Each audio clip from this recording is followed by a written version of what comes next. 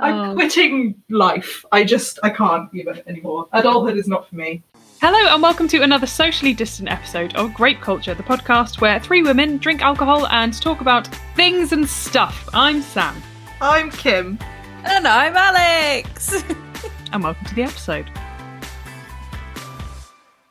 On this week's show, we're going to be discussing the musical Six, which is all about... Well, we'll come on to what it's all about in a bit. But before we get onto our musical chat, we have some booze to chat about instead. So what's everyone got this week? Why don't you go first, Sam? Fine. I feel like you always go last, so I want to hear you go first once. Talk about your booze. Well, I don't have any booze. I am being... old and doing dry September. This episode will be released at the end of September, by which time I'm going to be back on it with a vengeance. But for today, I have some non-alcohol organic sparkling Chardonnay from Thompson and Scott, and it's called Naughty, but it's naughty with an O. Ooh, like the clever. I'll be honest with you, mate. I don't have high hopes for it. No, neither do I. I mean, you don't like Chardonnay that's alcoholic? You don't like Chardonnay. Why would you voluntarily get a non-alcoholic Chardonnay? Could have had Schlur. Or Coke. Oh, no. Schlur can suck my dick. Also, I have Coke all the time, so I thought it should be something more exciting. Well, different. So yeah, this is from Thompson and Scott, Naughty Sparkling Chardonnay. The description on the back says, it makes me cringe. Naughty, alcohol-free, organic, vegan, sparkling Chardonnay. Are you naughty with an O? Ooh. Those of us who want to party but without the alcohol have been looking for the answer. Well, here it is, a delicious alcohol-free, organic, vegan, low-calorie, sparkling Chardonnay that beats all the competition hands down. Want to know more? Scan the QR code. Do you know what? I'm all right. Are you not going to get some nice tasting notes? I'm feeling naughty with an O, so no. Oh, I'm kind of intrigued by what the QR code leads to. Well, perhaps in the break I shall have a look, but right now I can be fucked, so I'm going to open it. What's everyone else got? I have the Tempest Tempranillo from M&S. I actually chose this for a different topic, which was that we were originally going to talk about I May Destroy You, the BBC TV show, which we all sort of had a crack at watching and actually really enjoyed, but found it really difficult to watch. So we decided to not discuss it just for our own sort of mental health reasons at the moment. But this was meant to pair with that, to do with the sort of, maelstrom that is that TV show and the rage and the experience there. So I have it for this instead. And my very tenuous link is that The Tempest is a Shakespeare play, and Shakespeare wrote during the time of Henry VIII, and that's the best I've got. So didn't he start during Elizabeth? No, he didn't. He crossed in. He crossed in, didn't he? He was Elizabeth and James.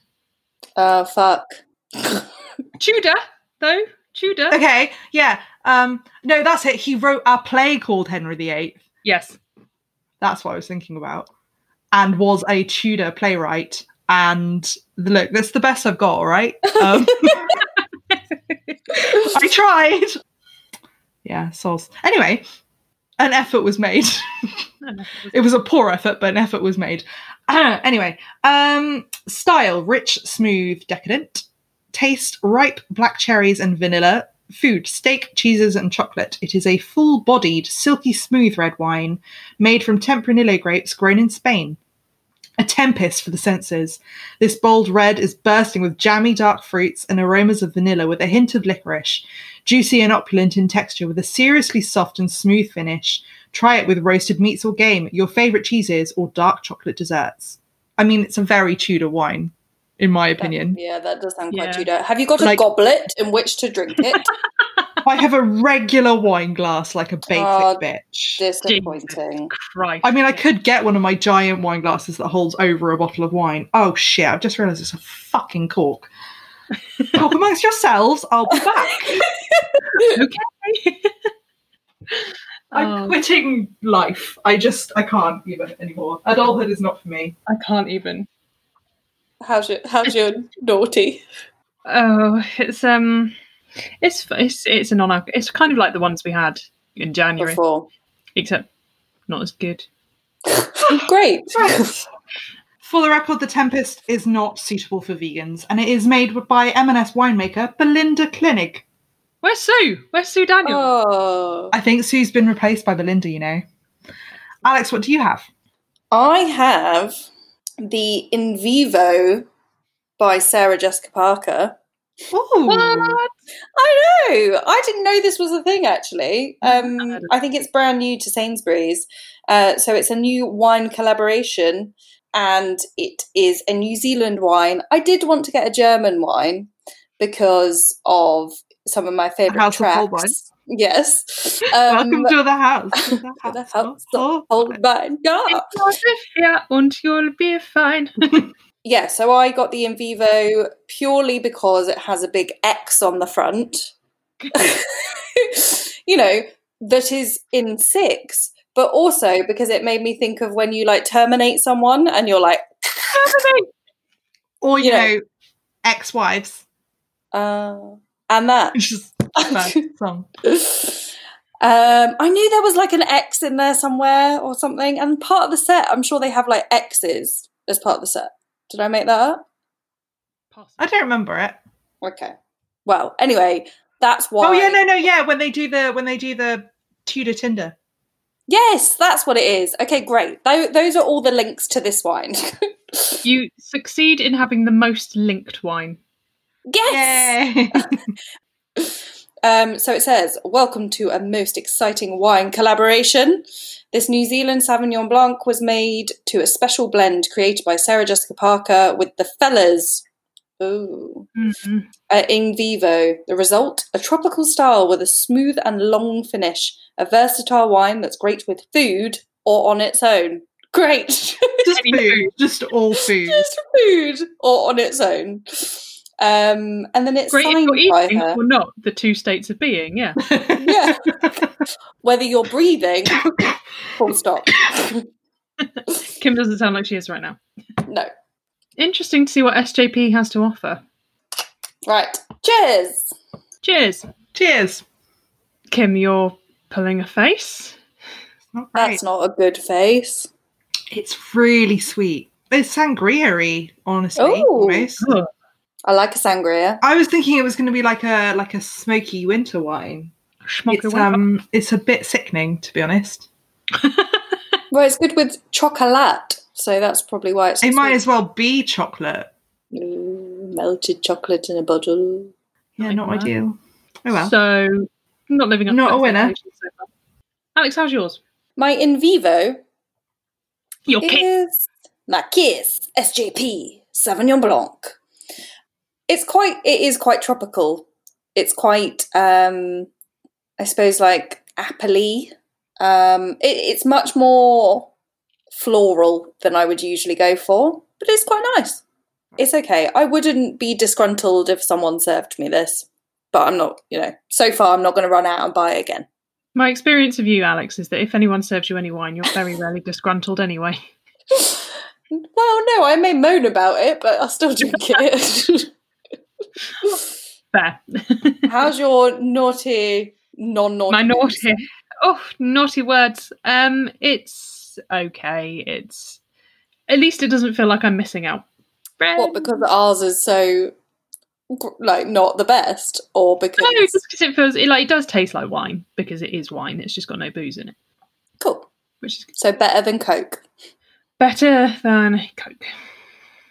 I might email them. Do you want to use this pull quote on your labels? Better than Coke. Better than Coke. So 6 is our topic this week. Now, we're not just shouting numbers. That's number one. 6 is an actual thing, but does someone want to describe what it is?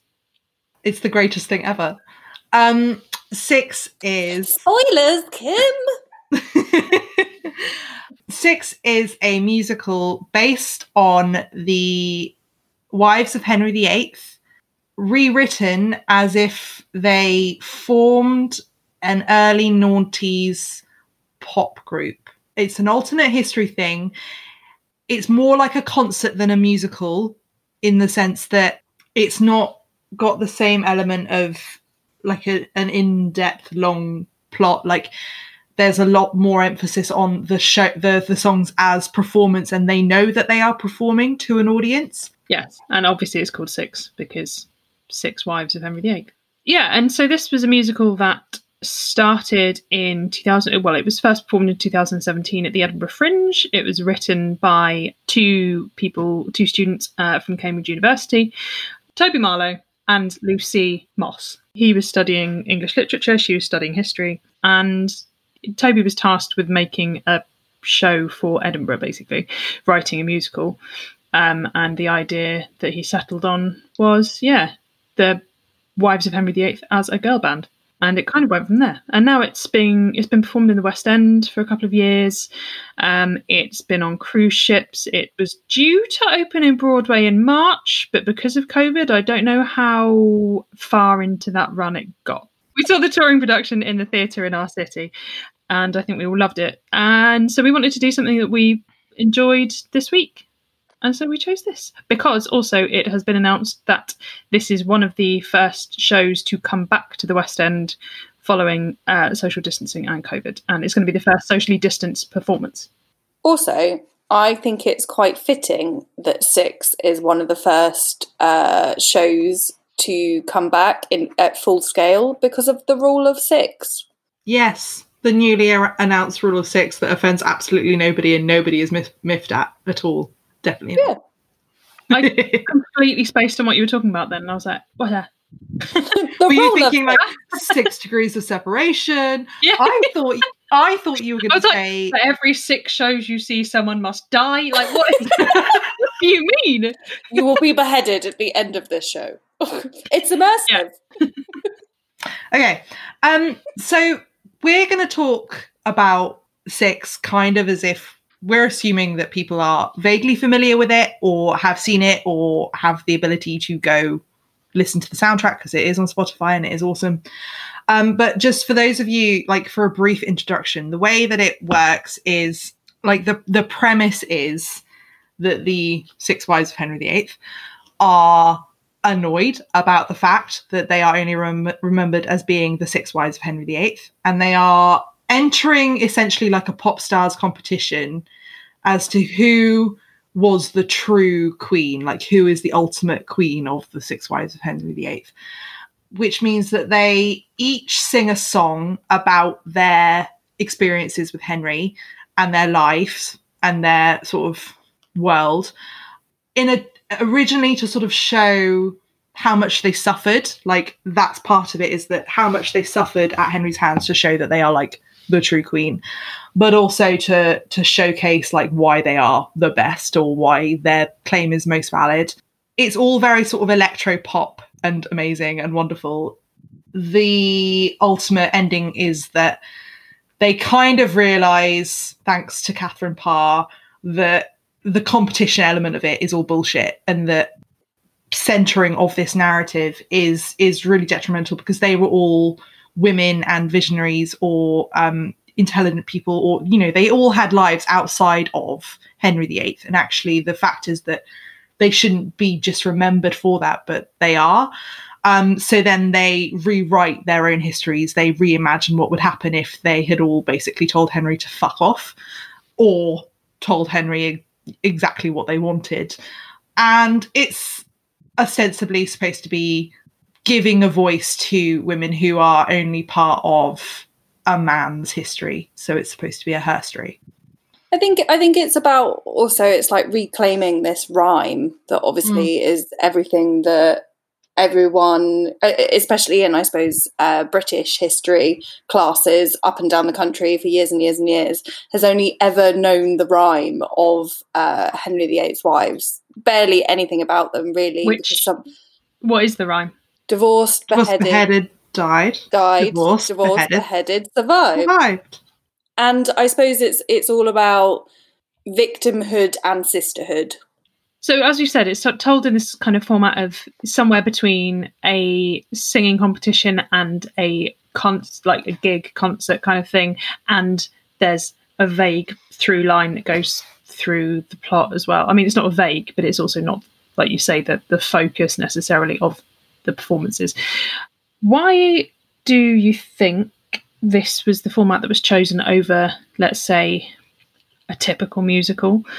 Your cheesy singing, dancing. I mean, this is singing and dancing, but the typical tropes of the love arc and the redemption 15 minutes before the end and all that kind of thing.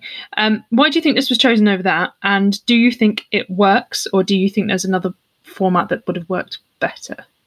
I think it's quite interesting, the fact that it was chosen as this kind of girl group uniting. I think there's something quite cliche in it, but then I think that's the point. I think it's kind of trying to be cliche as a joke, and a recognisable format of this girl group that are quite competitive, all have their different personalities, are represented as those personalities as a kind of package to an audience.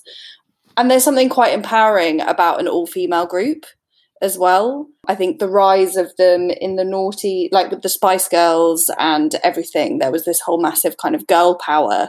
So I think that was a conscious choice on that. And especially is the fact that, UK-wise, what we know about them is this rhyme. So it was giving voice to them through a medium that is similar to how they're known, but are voiceless almost. So for me, that format worked as a kind of comment on what we know about them, very little, and recognise about them and reclaiming it as their own. That's which is an interesting point. Yeah, I think that's probably why this kind of format was chosen. Dramaturgically, it feels quite sound. Good word. Yeah, I think that's a good point. I was thinking that if you did it in a traditional way, where they are actors on a stage portraying a narrative, they're not playing to the audience, they're not aware of the audience, and they're following a redemption arc or a love arc, whatever. There's no way you could do that without sidelining one, if not all, of the queens and making it about Henry VIII. And I think that the point was very much to give centre stage to the women in the story. And I think the best way for them to do that was for them to all get an equal amount of attention and time in the show. The only way to do that was, I think, to really shake up the formula and not make it a traditional arc, because there's a bit too much, I think, to contend with maybe in a 2-hour musical. It gets a lot of comparisons to Hamilton, but I don't think it works in the same way that Hamilton works, where, it is very much following one person's life, because you're not following one person, you're following 6 people. And so the idea is that they are literally taking centre stage for 3 minutes each to be the centre of it, and that they are always lumped together as a group. And so why not make use of the fact that they are lumped together as a group to kind of subvert this idea of one of the few places where women have been able to, authentically or not, express something, like express feelings and express emotions as a group. Because you don't, we've talked about this with female-led films and stuff before, like you don't get a lot of spaces where women as a group is not seen as something bitchy or negative or to be torn down, whereas girl groups, like you say, Alex, during the 90s and the early 2000s, like they have a popularity and a unity and a separate identity within them, but also a group identity that is very translatable, that is very recognizable to the general public, because it was so popular and it was so big. So it's really drawing on that familiarity and that careful blending of group identity and individual identity that has been established by, having the Spice Girls are a great example, but you've also, with, Sporty Spice, etc. But you've got, I'm thinking of things like Girls Aloud and Little Mix, where they exist as a unit, but there's always, Cheryl is the northern one or whatever. Like they have identities. I really struggle to think of names then. Any of their names. Obviously I do know their names, I'm just on the spot. but like they have identities, they have parts that they sing, or they have like so and so will always sing the ballad or whatever. And I think that this format, doing it as a concert or a gig like that, allows them to put the focus on the women. It deliberately does not make it one person's story or any kind of narrative, because otherwise the through line of the narrative would be Henry. And this kind of takes away from that in a way. Like he's still there, as they make the point in the show. He's still there. He's always going to be there. But it gave them a way to make the focus point the women in a way that I don't think a traditional musical would. And also if they weren't aware of the audience, if it was just a play in which they did everything that they're doing but not being aware of the audience, not playing to the audience, so they still had this pop stars thing, it would feel really inauthentic, because of course a pop star is going to be playing to an audience, so it really is that they get a chance to engage and build up support, and it makes that whole experience feel more realistic in a weird way, despite the fact that it's an alternative reality pop band with the Six Wives of Henry VIII. But I suppose it's about them having a connection to human beings in the modern world. So obviously, like, you would choose to probably break the fourth wall in that respect, because you want to connect directly to them. Mm. And I think, you saying about giving every one of them a moment in the spotlight is what was important. So, yeah. It's so funny because the two main phrases that I keep thinking of are give them a moment in the spotlight or let them take centre stage. And they're both obviously cliches, but they are very deliberately, like, that's a deliberate choice to take those well-known cliches and well-known phrases and make them the fucking point, which I love. Yeah, I think there are a few reasons that it was done as it is, and I think the points that both of you mentioned are very interesting, make a lot of sense for this. I think they're all really good points. I know that the writer Toby Marlow was like, he had 4 things that he wanted the show to be before he'd even decided what the topic was. And it was, he wanted it to be either a non-binary and all-female cast. He wanted it to be about famous events. He wanted it to be in a pop genre, because in his words, I think pop is the greatest. And there was a third one that I can't actually now remember, but those were the things that he was considering. So I suppose by that point, if you're thinking of a concentration of famous women in a period of history, then Tudors make sense. It's really interesting that he went about it that way and then assigned Henry VIII's wives from those points that he was so set on. Like, it's almost like you think of the subject and then create the world and the narrative around it. Like, it's a weird way, unless it was like an assignment. Was it an assignment at uni? No, it was. He won a competition to create a show, I think. But I think these were parameters that he set for himself. But one of the other things that he considered was like the Real Housewives of Shakespeare. And there were some other bits as well. But yeah, so I can see how that would make this make sense. Oh, we need a lot of famous women to sing pop songs. This seems like a good point. So I wonder if, as is the way with all kind of critique, if it was a lot more simple in its first conception, then we're potentially overthinking it. Yeah. Or those, all these points I think probably developed as the show went on. But yeah, like Kim said, it's kind of the historical context of the lives of these women is quite hard to get over in a short period or the period of a musical. Like you say, they do it in Hamilton, but the whole point of Hamilton is that it's fucking fast. And also it's hard to talk about these women in a context that isn't related to the events of the time as well. Like, to take them out of that context, you're not left with much of a structure other than Henry. He is the common thread. And also I think it's modernizing. It's a modern way of telling a story. This is a musical that people use the music on things like TikTok. It was all the show notes and creation were done on Google Docs, and the writers still have like notes on their phones and stuff. Like, this is very much a 21st century production. And I think it's that 21st century form of entertainment. I think it's also worth noting that this was originally produced for the Fringe as well. And I think this format completely lends itself to a Fringe audience. And, you know, whether that translates into large scale and like West End and Broadway, that might be a critique we have. But in terms of a format of Fringe theatre, this is perfect. And, you can almost visualize it in a basement. I don't know what the first outing was of it, but why are you laughing?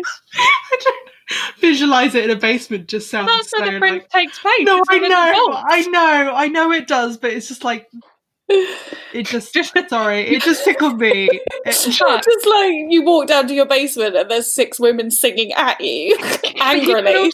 But you can also see it like that in that terms of like when I think of when your friends would come over and you'd do dance routines and you'd be the Spice Girls, you can see it in a basement in that way as well. I am so jealous that I did not see this at the Fringe, because I think it just would have been amazing. I can envisage being in a basement with a bottle of some kind of cheap booze, because I'm super poor, because the Fringe is so expensive, and just getting really pissed and listening to people sing about history and being a woman and, something really empowering, and the interaction when you're that close to the action, is tenfold. So I think in that format, it would have worked perfectly. I'm not saying it doesn't work as a large-scale West End Broadway piece. I'm sad that I didn't see it at the Fringe, because it almost, I imagine it probably loses a little special something being in such large scale. I mean, this is a production that you don't need a set. You don't need extravagant costumes. I don't know how much both of you know necessarily about the time period, but I wondered if there were any other characters that you thought, or historical figures I should say, not characters, that you thought would have been beneficial to include. So obviously it's an all-female cast, but I think this goes for people of any gender, because the writer originally wanted to include Hans Holbein. Which is why that song is so randomly in there. Yeah, and then they threw in House of Holbein in the middle instead. I love that song. I absolutely love it. I think random German funk with UV is obviously, I'm all about that. But I always did think... Neon ruffs. Yeah, exactly. I mean, the moment I saw that, wasn't expecting it at all. Absolutely loved it. I think it definitely enriched my experience in terms of the song is great and the unexpectedness is great. But it does make me feel a little bit that it's the odd one out as a song that exists without a kind of main protagonist that's not present. So I wonder, I mean, I just think that connects with your question, Sam, in terms of that's me answering it without actually having to say anyone historical. Smart. So you're saying they should have included Hans Holbein to make that song make sense? Or more people, or do you know what? Just in terms of a couple more to make it kind of fit within. A couple more rando bits to make it not be so random, or include the person that they're talking about. I mean, personally, I disagree on both of those things, but I see your point. I fucking love your opinion, but you're wrong. I love that it's random, and I wouldn't necessarily want Hans Holbein to be in it.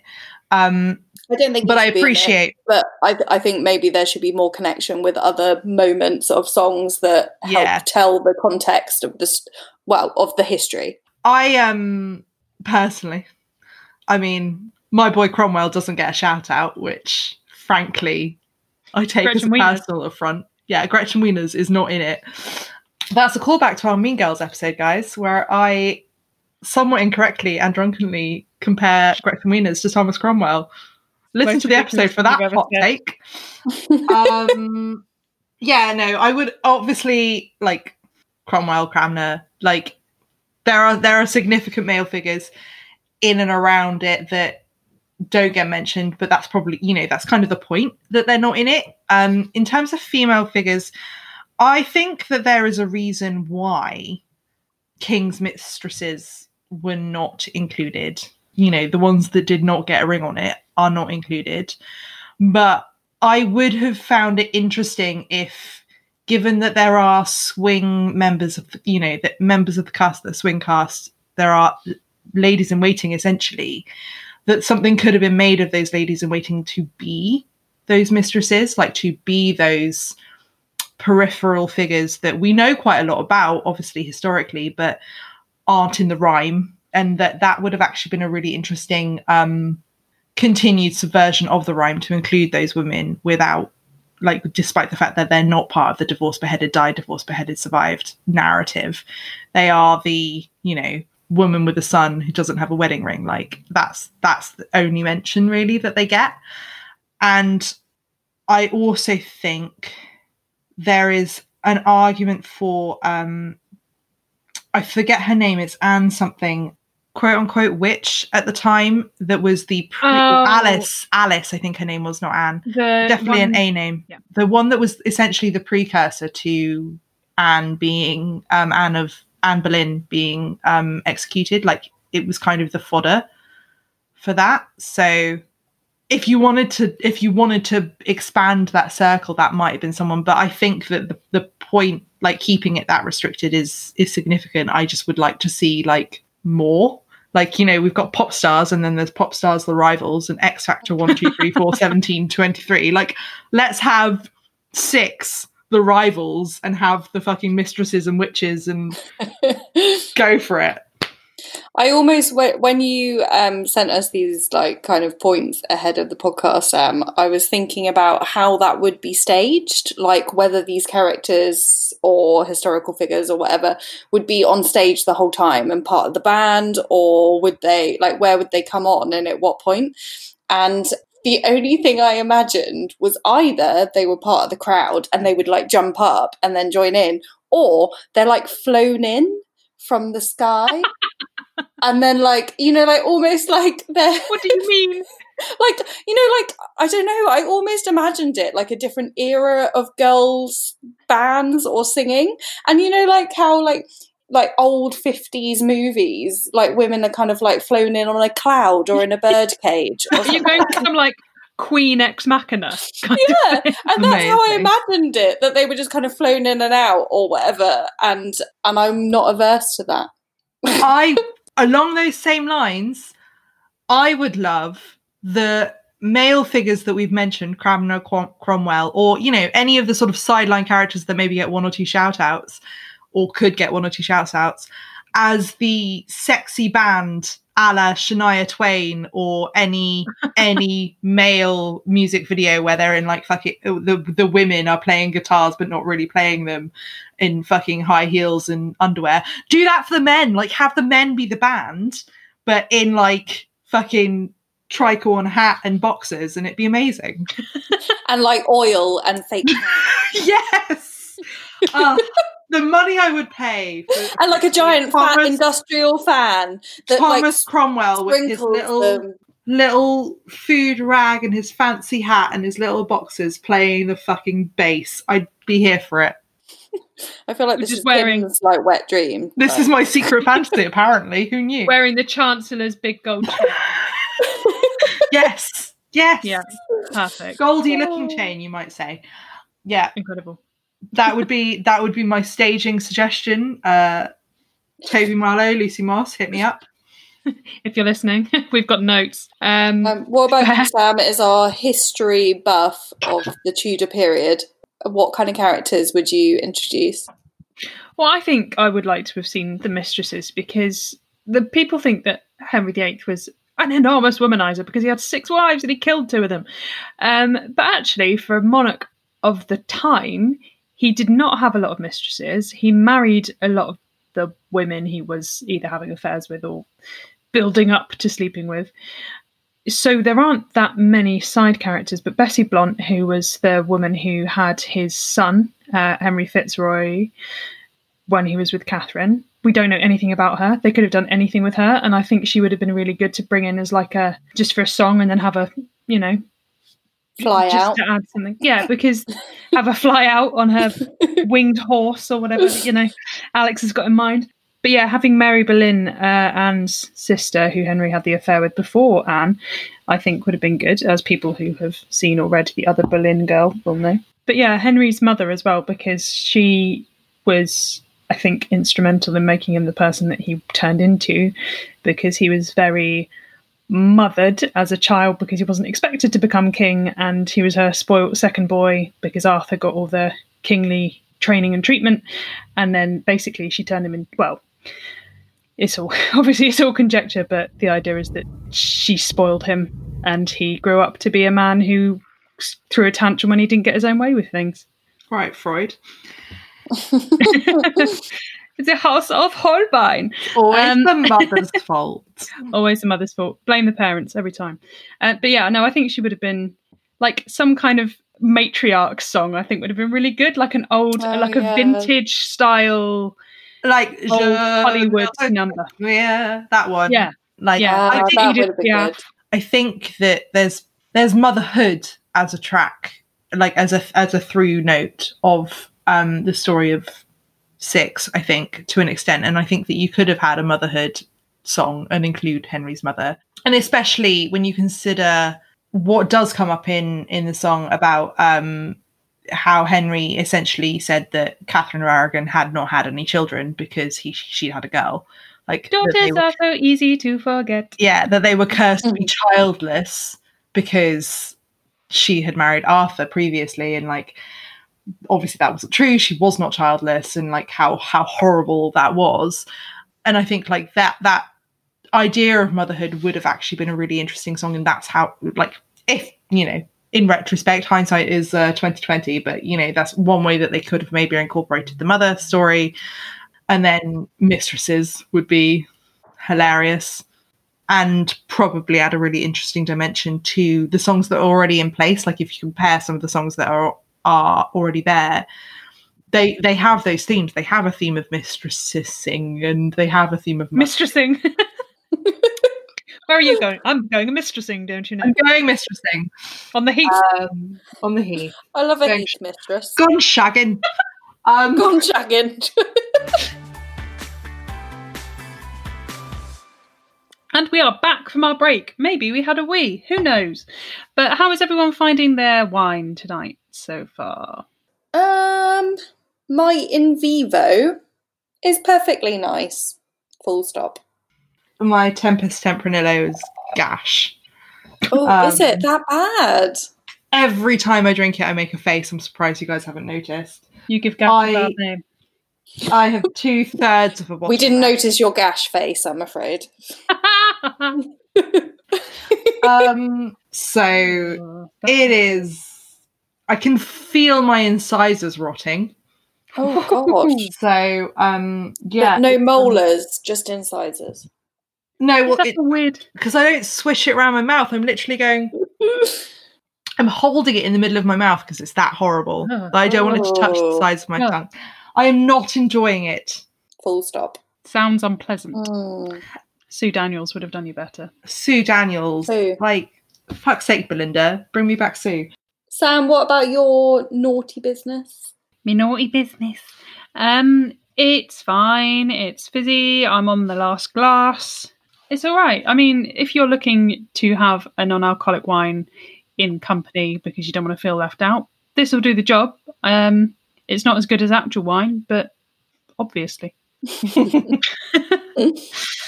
So back to Six then. A lot of the story is based around this idea of reclaiming these women's story from just being kind of a footnote in the life of Henry VIII and establishing them as more than that. Do you think the way that was done was too simplistic? Do you think there wasn't enough context to just go, hey, we're just going to rewrite our own?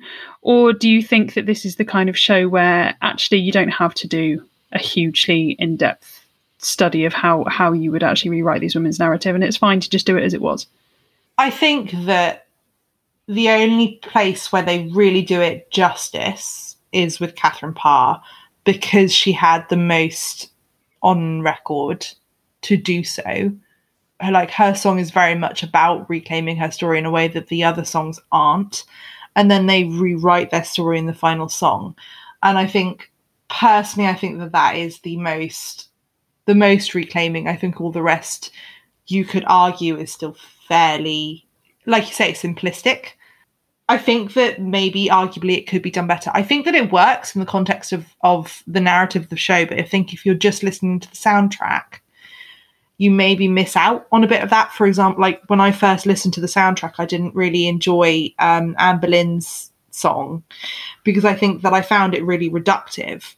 But then when I watched the show, it was a lot more enjoyable because there is a little bit more context, but obviously you don't always get the context because it's not a musical like Hamilton.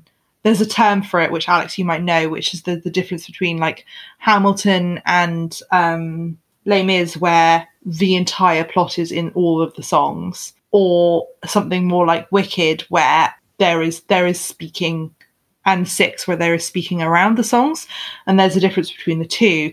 So yeah, I think that it's maybe too simplistic, or it's just lacking a little bit more context. And I think that there is a way that it could be done better, but at the same time, it doesn't mean that I don't love what's already been done.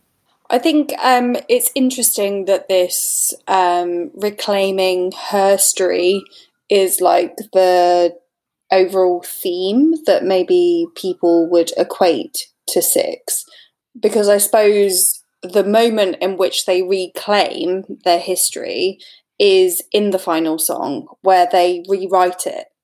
And I suppose you can argue it all is because they're reclaiming the fact that they have been silenced and they are suddenly speaking out. But in terms of the herstory that they're talking about, you know, we're going to rewrite what could have happened without this man in our life. I do feel that it's quite rushed because it's all lumped in with one song, and you know, just the pace of the song is quite quick, so it's hard to. I have only in the maybe 8th listen of the soundtrack actually realised what they're saying or claiming that they would do if they'd never met this man.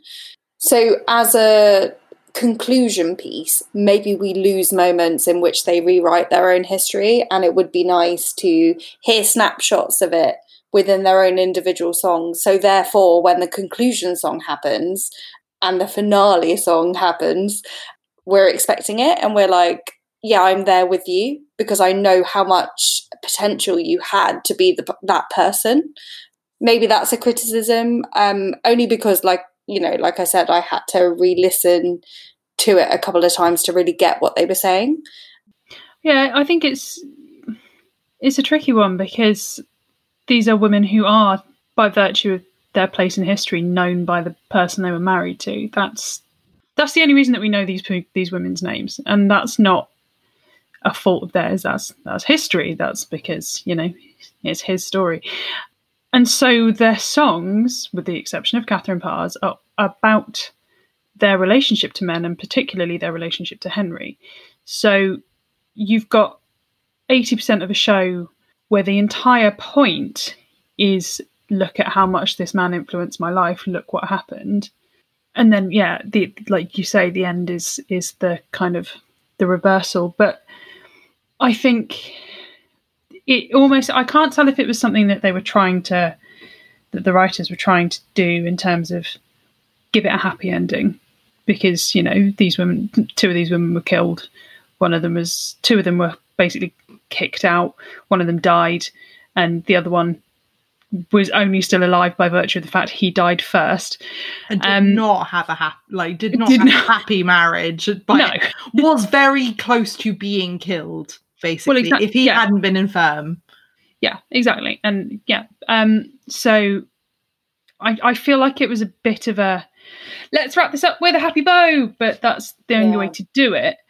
And that doesn't mean I didn't enjoy it. It just means that if I look at it, I'm like, this could have been done better, if that's what they wanted to do.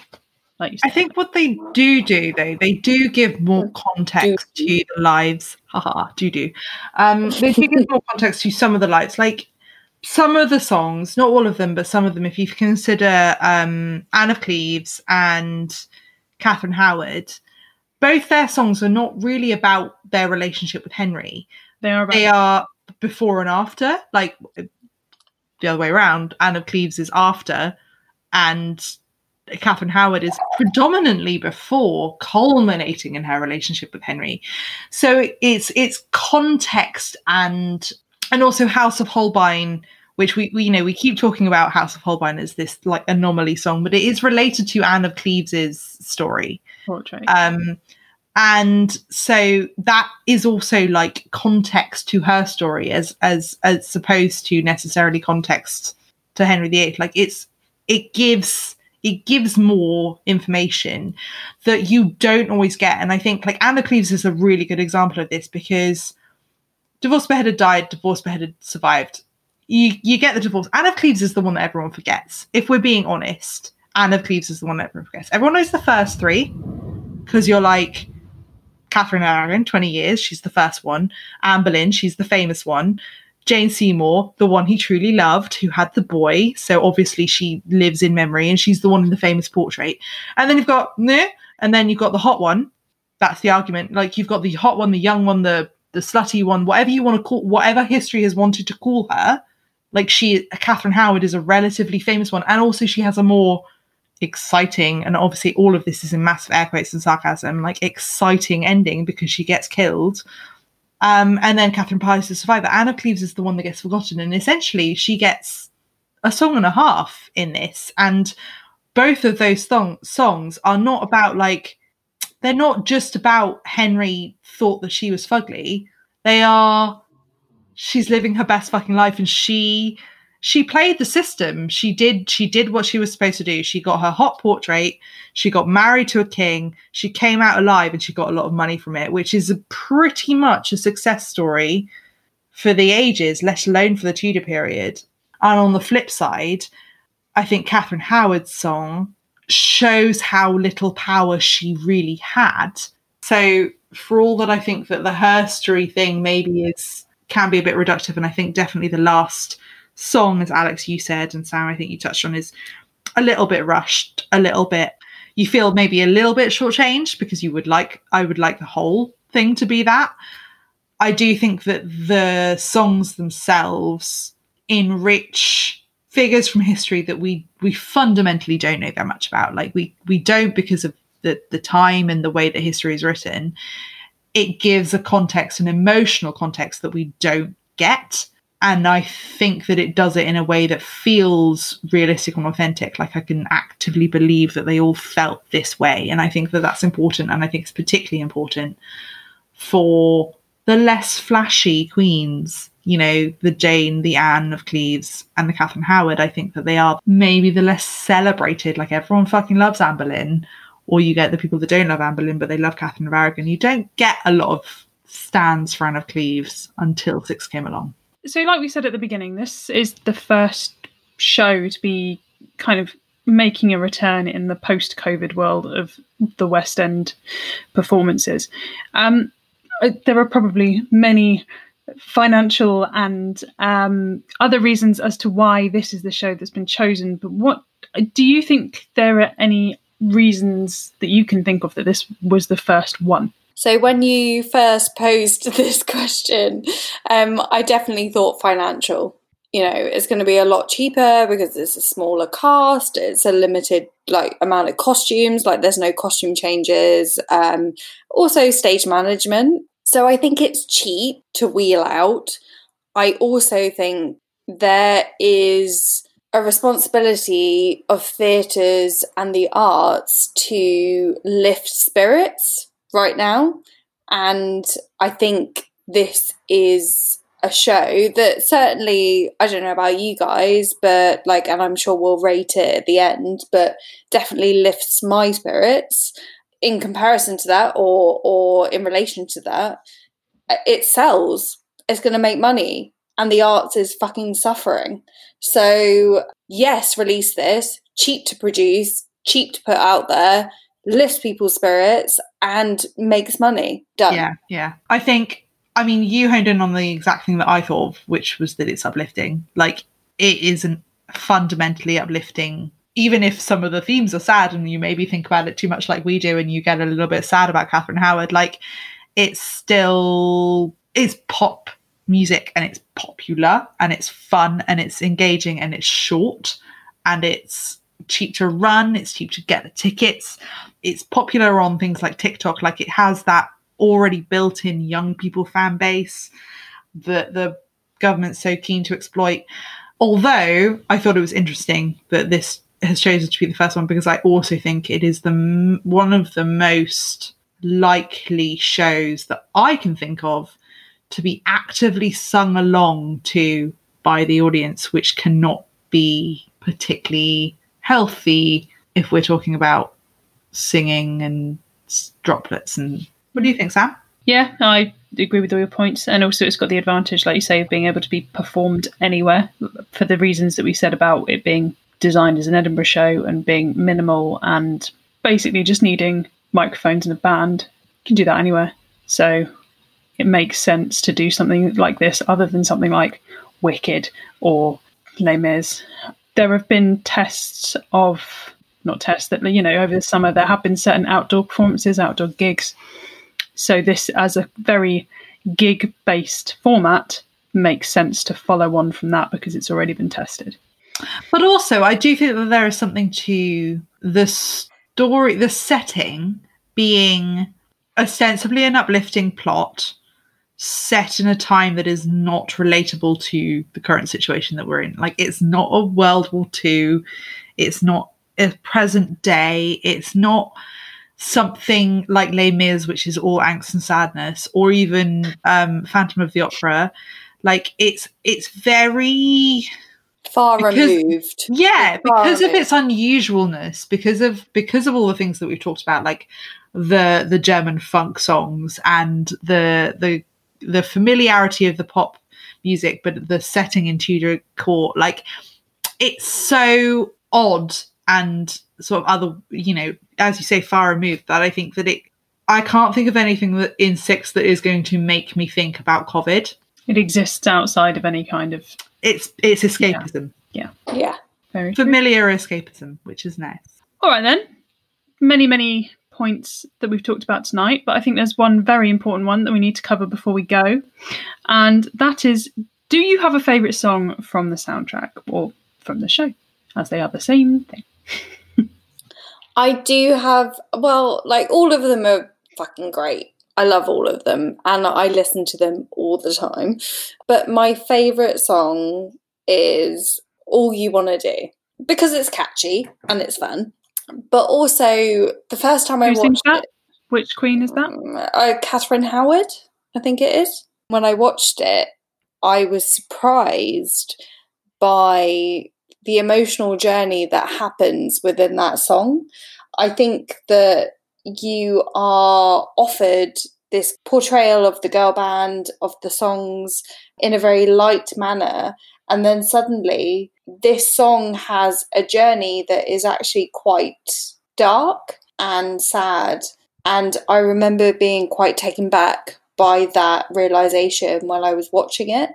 And so therefore, this is my favourite song because it isn't just surface. It very much hit home to me what happened to this young woman in history just through these 3 minutes. I really like that song as well, All You Want to Do. But I go through phases where I'm like, this is my favourite. No, this is my favourite. No, this one's my favourite. And the only two I don't feel like that about are... Well, actually, there's a few I don't feel like that about. And one is The Heart of Stone, which is Jane Seymour's song. And the other one is I Don't Need Your Love, which is Catherine Parr's song. And also the finale song doesn't really do much for me, to be honest. But the other four, I kind of have on a rota of favourites, but it usually comes down to Get Down, which is Anne of Cleves' song. It is such a good song. I just really enjoy being able to bring me some pheasant, keep it on the bone. Bring me some chicken. I like getting down on the lute. I like the I got gold. Then my jam comes on the lute. Symbolic of my faith in the higher power in the fast lane. My whole an hour. Absolute classic. Yeah. Banger. I really like that. Yeah, I'd like to echo both your sentiments, which is that the emotional depth of All You Want to Do has had me on more than one occasion send a text to Sam being like, we have not, like, history needed to protect Catherine Howard and we have failed her. And also that I go through phases of like, which one is my favourite? I'm finding it really difficult to choose a favourite. I have, similarly to Sam, I have a couple that are never my favourite. Don't Lose Your Head is never my favourite. Like, I just... Oh, I love that song. No, it's just not my cup of tea. Like, I just...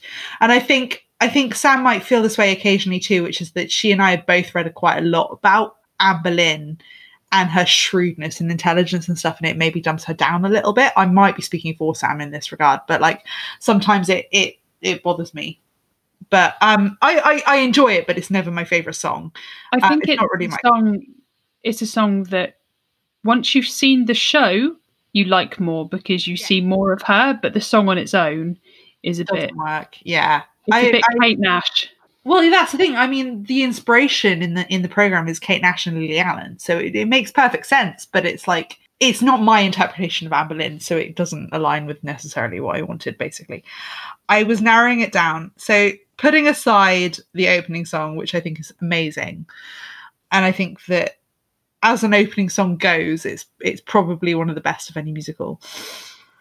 I narrowed it down to No Way, Get Down, and House of Holbein. Narrowed it down to 30% of the soundtrack. To 30% of the soundtrack. I'm going to go with the one that we've been talking about this entire fucking podcast, which is German electro funk, House of Holbein. Welcome to the House of Holbein. I love it for so many reasons, not least because it has good memories for me, but also because it's so unexpected. It's such a fucking earworm. It haunts your dreams, like, genuinely. And on top of that, like, it's satirical. And I think, we talked a couple of weeks ago when we were talking about Pitch Perfect about the importance of satire in our comedy and stuff like that. And like, for me, it's one of the best examples of that. So today, my choice is House of Holbein. Ask me tomorrow, it'll be something different. But today, welcome to the House of Holbein. Yeah. So I think that's about time for us to wrap up on the 6th episode this week. But we have to rate both the musical and the soundtrack and the show all bundled into one, and also the wine that we've been drinking. I'm going to go first because I can, and I'm speaking. So because you're sober. Because I'm sober. And the wine that I have to rate is the Naughty by Thompson & Scott, the organic sparkling Chardonnay, which is alcohol-free. It's an alcohol-free wine. Don't really know what else to say about it. It's all right. 2.5. I'm going to go next in the hopes that Alex ends on a positive note because mine sure as shit. Mine is The Tempest off of M&S, Tempranillo by Belinda Klenig. It's really not good. I have drunk less than half a bottle of it. Shit. I have not enjoyed any part of it at all. So it's... Might be the episode with the least amount of alcohol consumed. I want to give it like a 0, which seems so harsh. A 0! I'm going to give it a 1 just because I don't want to be a dick. You can go 0.5. Remember, we can do the 0.5s. Yeah, I'm going 0.5. I've never been this harsh on wine. 0.5. Like, I would actively deter people from buying this wine. I might smack it out of the hand of someone who tries to buy it the next time in M&S. Wow. It's bad. Alex, what about your empty bottle? My empty bottle has been reasonably enjoyable. It hasn't been anything groundbreaking. It's fine. I'm going to give it a 3. So it's okay. If it was an offer, I'd definitely buy it for a dinner party. So it was 12 quid. I was going to say, how much is it? Yeah, 12 quid. In terms of casual beverages with mates, nah. Not the one. Nah. Not the one. 3, a 2.5, and a 0.5 on the one. Yeah, mine did not match the topic at all. It did not. It did not. It did not even come close. And what about 6? What are we going to give that out of our 5 grapes? So, I hate musicals. For someone who works... I hate 6. Spoiler. No, I hate musicals. For someone who works in theatre, like, people always criticise me for not having a love of musicals. A lot of people's love of theatre kind of starts and is grown from a love of musicals, and that didn't happen for me. So it's never blossomed, if you would. So I'm really shocked that I love it so much. It's the only musical I will listen to in the car when I'm driving. I am gonna give it 4.5. And that's massive for me as a musical piece of theatre. So yeah, 4.5. Nice. I feel so weirdly smug to have inflicted this upon you. Sam? Much like a lot of good albums, this is something that I think you have to see to properly appreciate and see live, because listening to the soundtrack, although the soundtrack is good, I think it doesn't contextualise and doesn't do it justice. The performance was definitely better than listening to the recordings, in my opinion. So if you do get the chance and you like the music, go and watch it from a socially distanced perspective. But I think it's very clever lyrically. I think there's some excellent moment for vocals in it. Love Tudor shit anyway, so that's a winner. So I'm going to go with a 4. Brilliant. How about you, Kimberly? I am going to be ultra generous, because even though I have some criticisms of it, it gives me as good feelings as books that I've given 5 stars to and films that I've given 5 stars to. Like, everything that I consume and watch and read and everything, like, has caveats. Nothing is perfect. But in terms of, like, my enjoyment of it, and also its feminist message and inclusion and its longevity, for me it's a 5. I have such a love for it. And like Sam, I have a love for Tudor history in a different way, in a different capacity, but a love for it, and it kind of fulfills that for me. Just great. It's a 5 star for me. Okay, so that brings us to the end of the show this week. Thank you for listening. If you're listening on an Apple device and you've enjoyed what you've heard, maybe leave us a review or a rating, because we'd love to know what you think. You can also check us out on social media. We're on Instagram at Grape Culture Podcast. We're on Twitter at Grape Culture Pod, or you can go to our website, which is www.grapeculturepodcast.co.uk. And don't forget to come back in 2 weeks' time, when we'll have a brand new episode of Grape Culture waiting just for you. Thanks for listening. Bye. Bye.